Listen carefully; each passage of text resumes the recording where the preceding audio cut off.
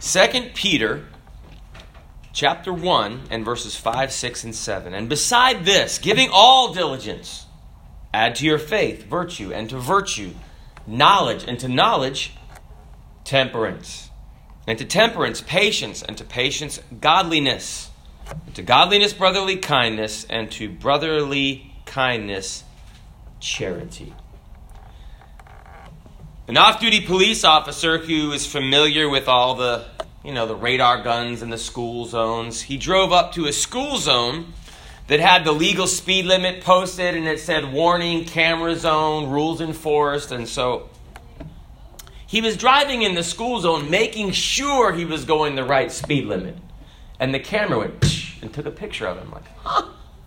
So, takes a picture of your license plate. Ask me how I know. So, the officer thinking the radar, not in the school zone, but one of those red light cameras. The officer, thinking the radar was in error, drove by again, but he was even more slow this time. And another flash, the camera went off. So the third time he went through, and this time even slower, like crawling at 5 miles an hour. Same result. And so the guy's like, this guy must have messed up the settings. So a few weeks later, he received violations in the mail. And he discovered 3 traffic tickets, each for not wearing a seatbelt. Temperance. What's temperance anyway? Temperance is self-control. And I like what I read somewhere. Someone wrote, it's the ability to say no to yourself in order to say yes to something else. It's the big picture. It says in 1 Peter, immediately after the verse I read, that if these things be in you and abound, they make you that you be neither barren nor unfruitful. See, God wants us to bear fruit, and temperance is one of the things that will get us to the place where our life bears fruit. And it's interesting because our emotions want to do different things. Our feelings want to do different things. Galatians chapter 5 puts it this way. Verse 17. For the flesh lusteth against the spirit, and the spirit against the flesh. So you've got 2 opposing forces, right? And these are contrary one to the other, that ye cannot do the things that ye would. So what is temperance? Basically, and we give gifts at my house a lot to my daughter. And I know that you might think I'm spoiling her, so I want to give you the same gift that I give to my daughter, and I probably give it to her almost every day. It's called the gift of no. And really that's what temperance is. It's giving yourself the gift of no. It's self-control. It's restraining your appetites. You want to strangle the guy in traffic, but you're like, no, I'm not going to go to jail. It's the gift of no. Temperance is restraint. It's controlling your thoughts, your emotions, your feelings. Have you ever seen someone lose it? That because they lose their what? Their restraint. Now, it's funny to see a 2-year-old do it, but when a 40-year-old does it, it makes YouTube. It goes viral, right? Because they're losing their temperance. But temperance is important. Control is important. I want to put out, first of all, no is not always a bad thing. So restraint is not a bad thing. And so in America, thank God we live in this country. I love my country. The Bill of Rights, that's not a guy named William that never does anything wrong, okay? But the Bill of Rights, it's the first 10 amendments to a document we have called the Constitution. And if you read those 10 amendments, do you know what they are? They're a bunch of negatives. No, no, no, no, no, no, no. They are. They're limiting the power of the government against our actions. Let me read the first one. Congress shall make no law. Whoa, restraint, right? Respecting an establishment of religion or prohibiting what we're doing right now, the free exercise thereof, or abridging the freedom of speech, or the press, or the right of the people to assemble and to petition the government for redress of grievances. And last year in 2020, we had a lot of big protests after the murder of George Floyd. Well, guess what? Protesting the government peacefully gathering is protected by the First Amendment, because the Constitution tells the government no. Have you ever heard someone say, I plead the Fifth? You know, that's the Fifth Amendment for the Constitution.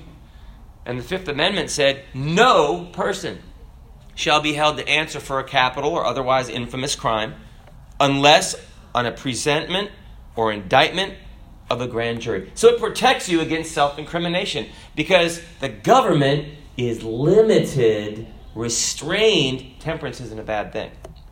And it also protects you against double jeopardy, which is not a game show, but it's being tried twice for the same thing. 10 Commandments. Have you ever thought about how negative they are? It's like, that's a bunch of no's. Have you ever read the 10 Commandments? No other gods before me. No idols. No taking the Lord's name in vain. Is God negative or what? No murdering, no adultery, no stealing, no lying, no coveting the wrong things. What is that?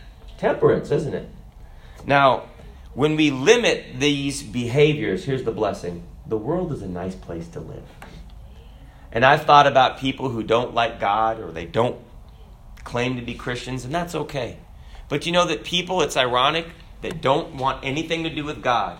They want to live in a neighborhood where Christian behaviors are modeled. Think about it. No stealing. That's nice. No killing. You know, that's nice when you have a neighborhood with no killing. Say, preacher, there's no neighborhoods like that. Read the news. Okay, you have those in Jacksonville. No lying, no cheating with your wife or your husband. Those are nice neighborhoods. When we limit our behaviors, it's a blessing. So it's interesting because the devil, he wants to say, well, wouldn't it be more fun to just do what you want to do? Yeah, well, for a little while. God and the devil do different things. So God wants to kind of make your will submit to him. But he wants to lift your spirit. The devil's the opposite. The devil wants to lift your will up and say, do whatever you want to do. But in doing so, it crushes your spirit. If you live in sin, it doesn't yield a harvest of joy, okay? If you say, well, I want to kill, and I want to lie, and I want to commit adultery, and I want to... You know what? You can do it. People do it all over the United States, but it doesn't turn out to be a blessing. Someone said, don't steal. The government hates competition, okay?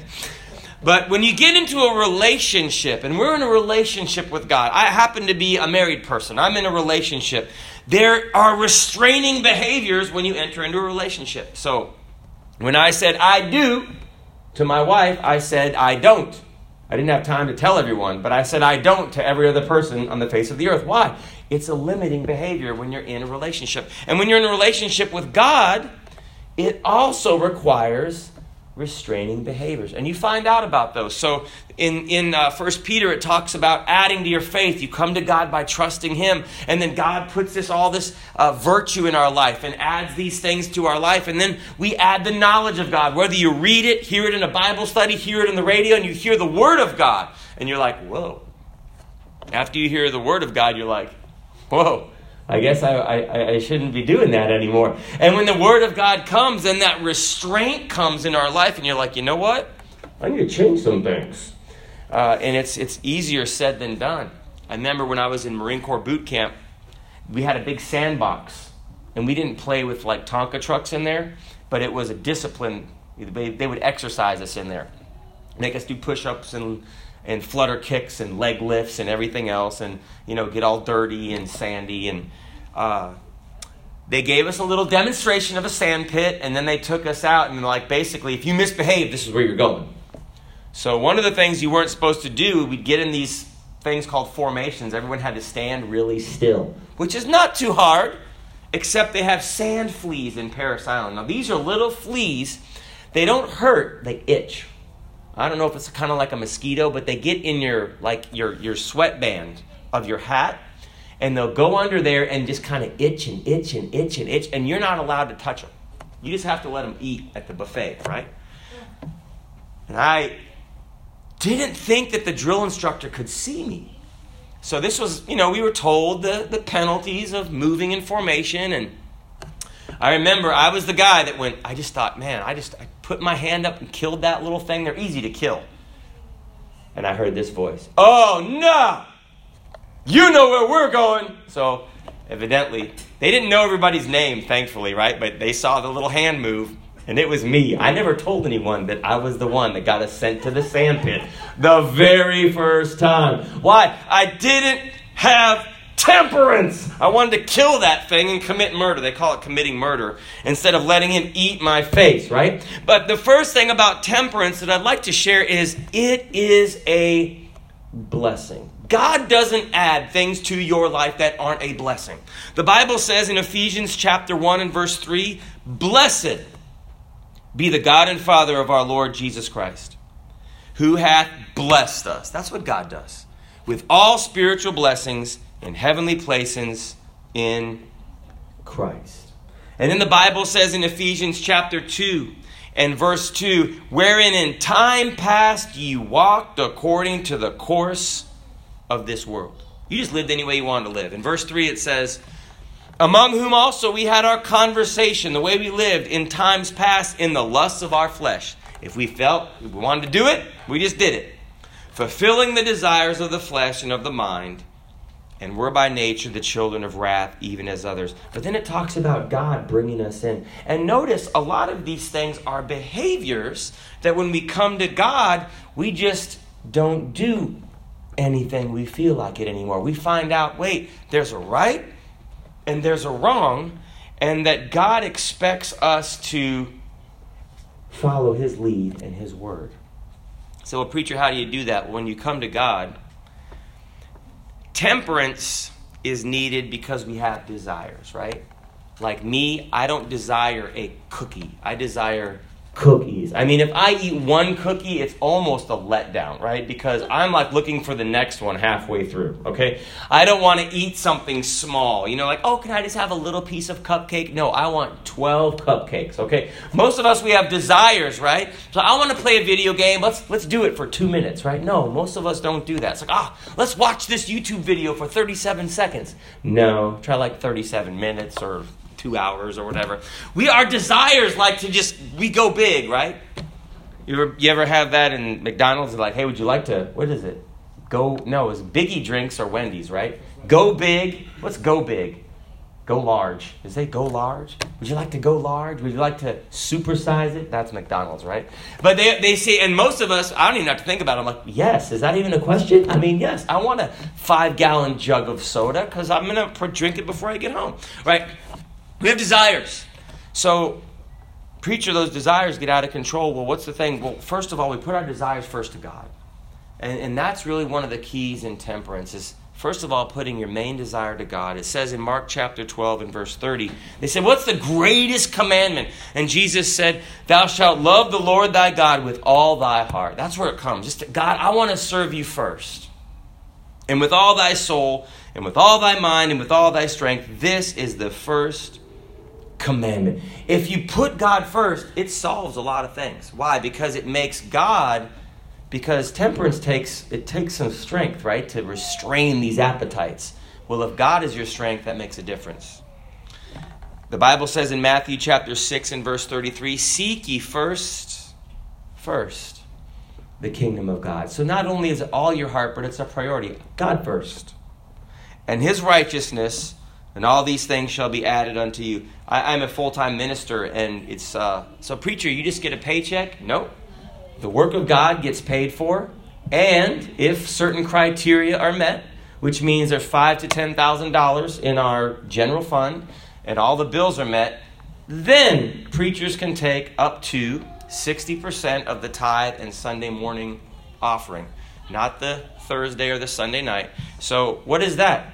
God is first. God gets taken care of first. But you know what?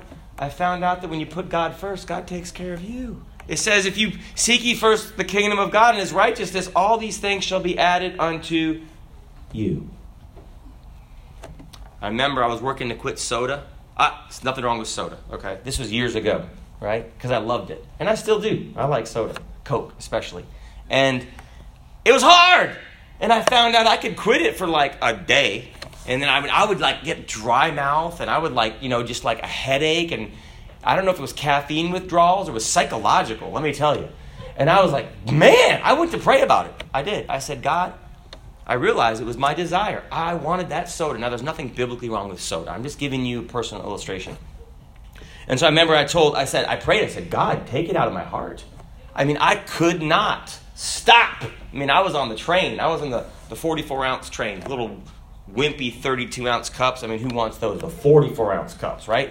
I was ready. In fact, my drill instructor, and when I was in boot camp, he talked about drinking a cold 40. And I thought, a 40-ounce Dr. Pepper. And of course, that's not what he was talking about. They don't make 40-ounce cups. But I didn't know. I grew up overseas. I thought he was talking about a big soda. But guess what? I like soda.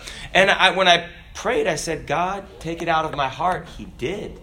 Now, I still enjoy soda, but it doesn't control me because God took that power of it out of my heart. He took the power of the desire. Why? Because I asked him to. And when, it's interesting, there's a blessing. It's a blessing. And temperance is a blessing because it bleeds from one thing into something else. So if you've done this exercise before, you can draw like a grid on a napkin, and then you put a few drops of soda or water on that grid. Just put it in one box. Guess what? It'll bleed through to the other boxes. Our life is kind of like a napkin in that regard. There's no like church life and home life, work life, person. It's all the same. It's just life. So if I can control myself in one area of life, if I can control myself in my financial life, guess what? It will also help me in my prayer life. It's the same temperance.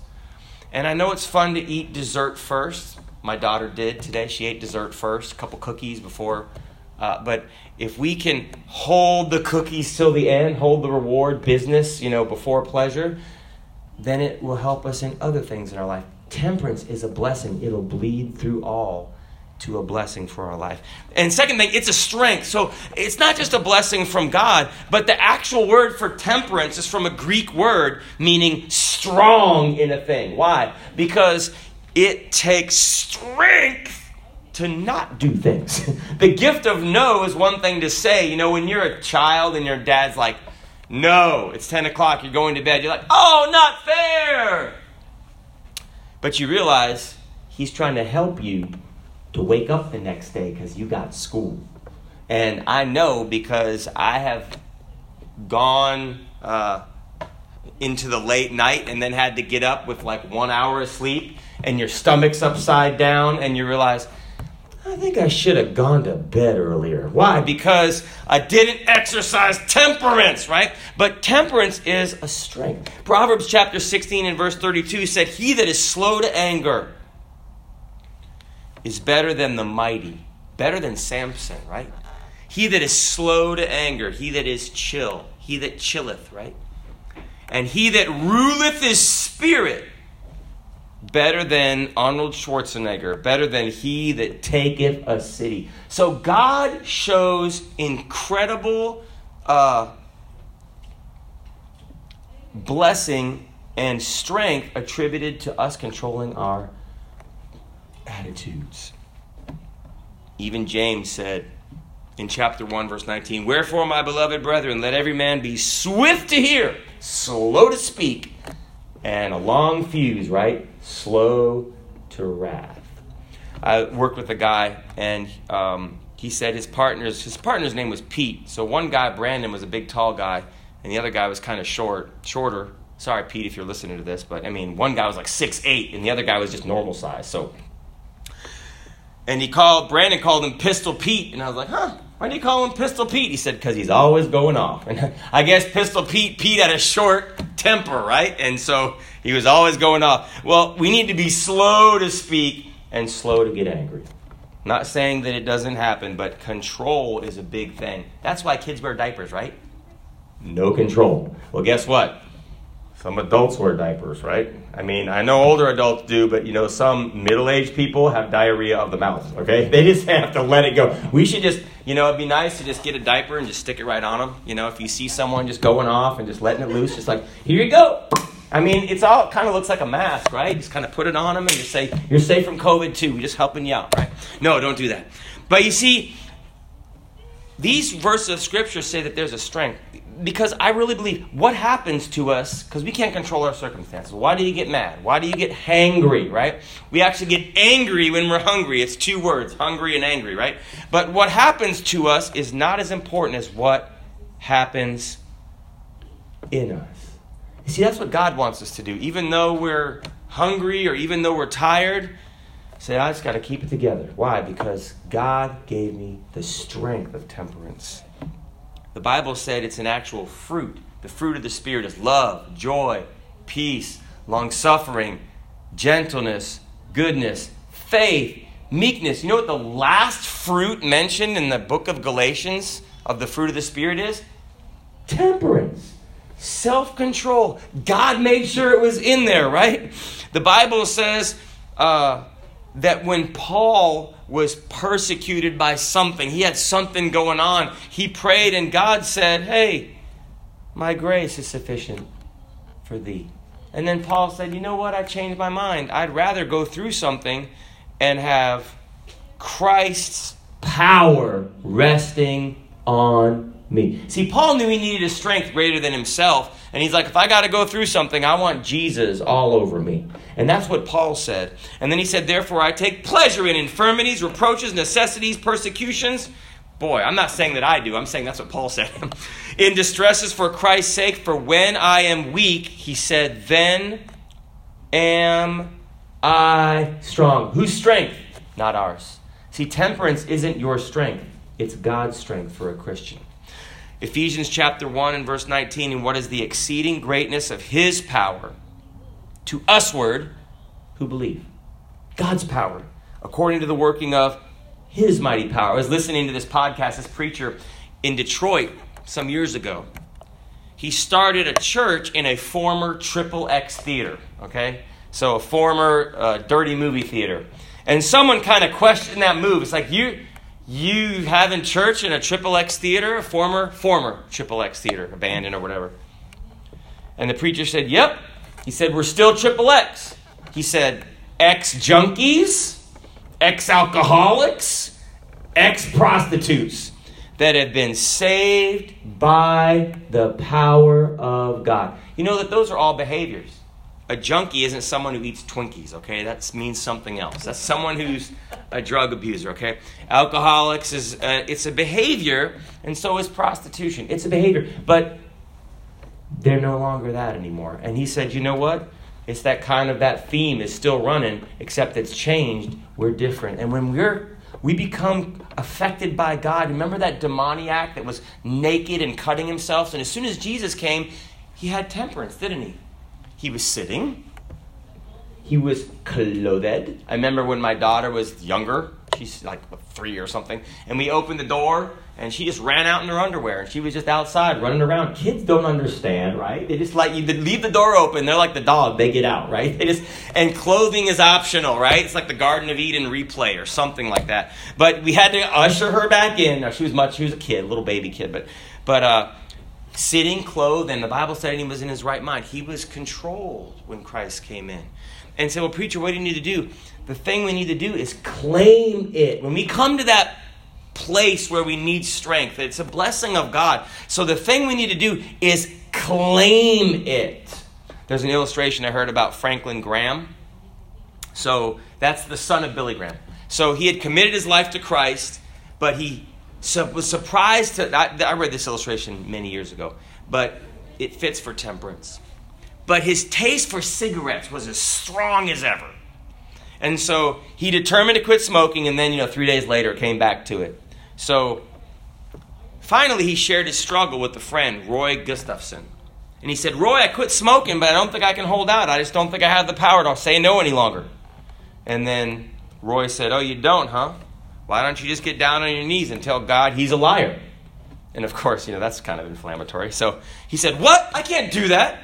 And so Roy, his friend, quoted 1 Corinthians chapter 10 and verse 13. And that's, there hath no temptation taken you, but such as is common to man. But God is faithful, who will not suffer you, that means not allow you, to be tempted above that ye are able. But will with the temptation make a way of escape, that ye may be able to bear it. So, Franklin Graham said, wait, I can't do that.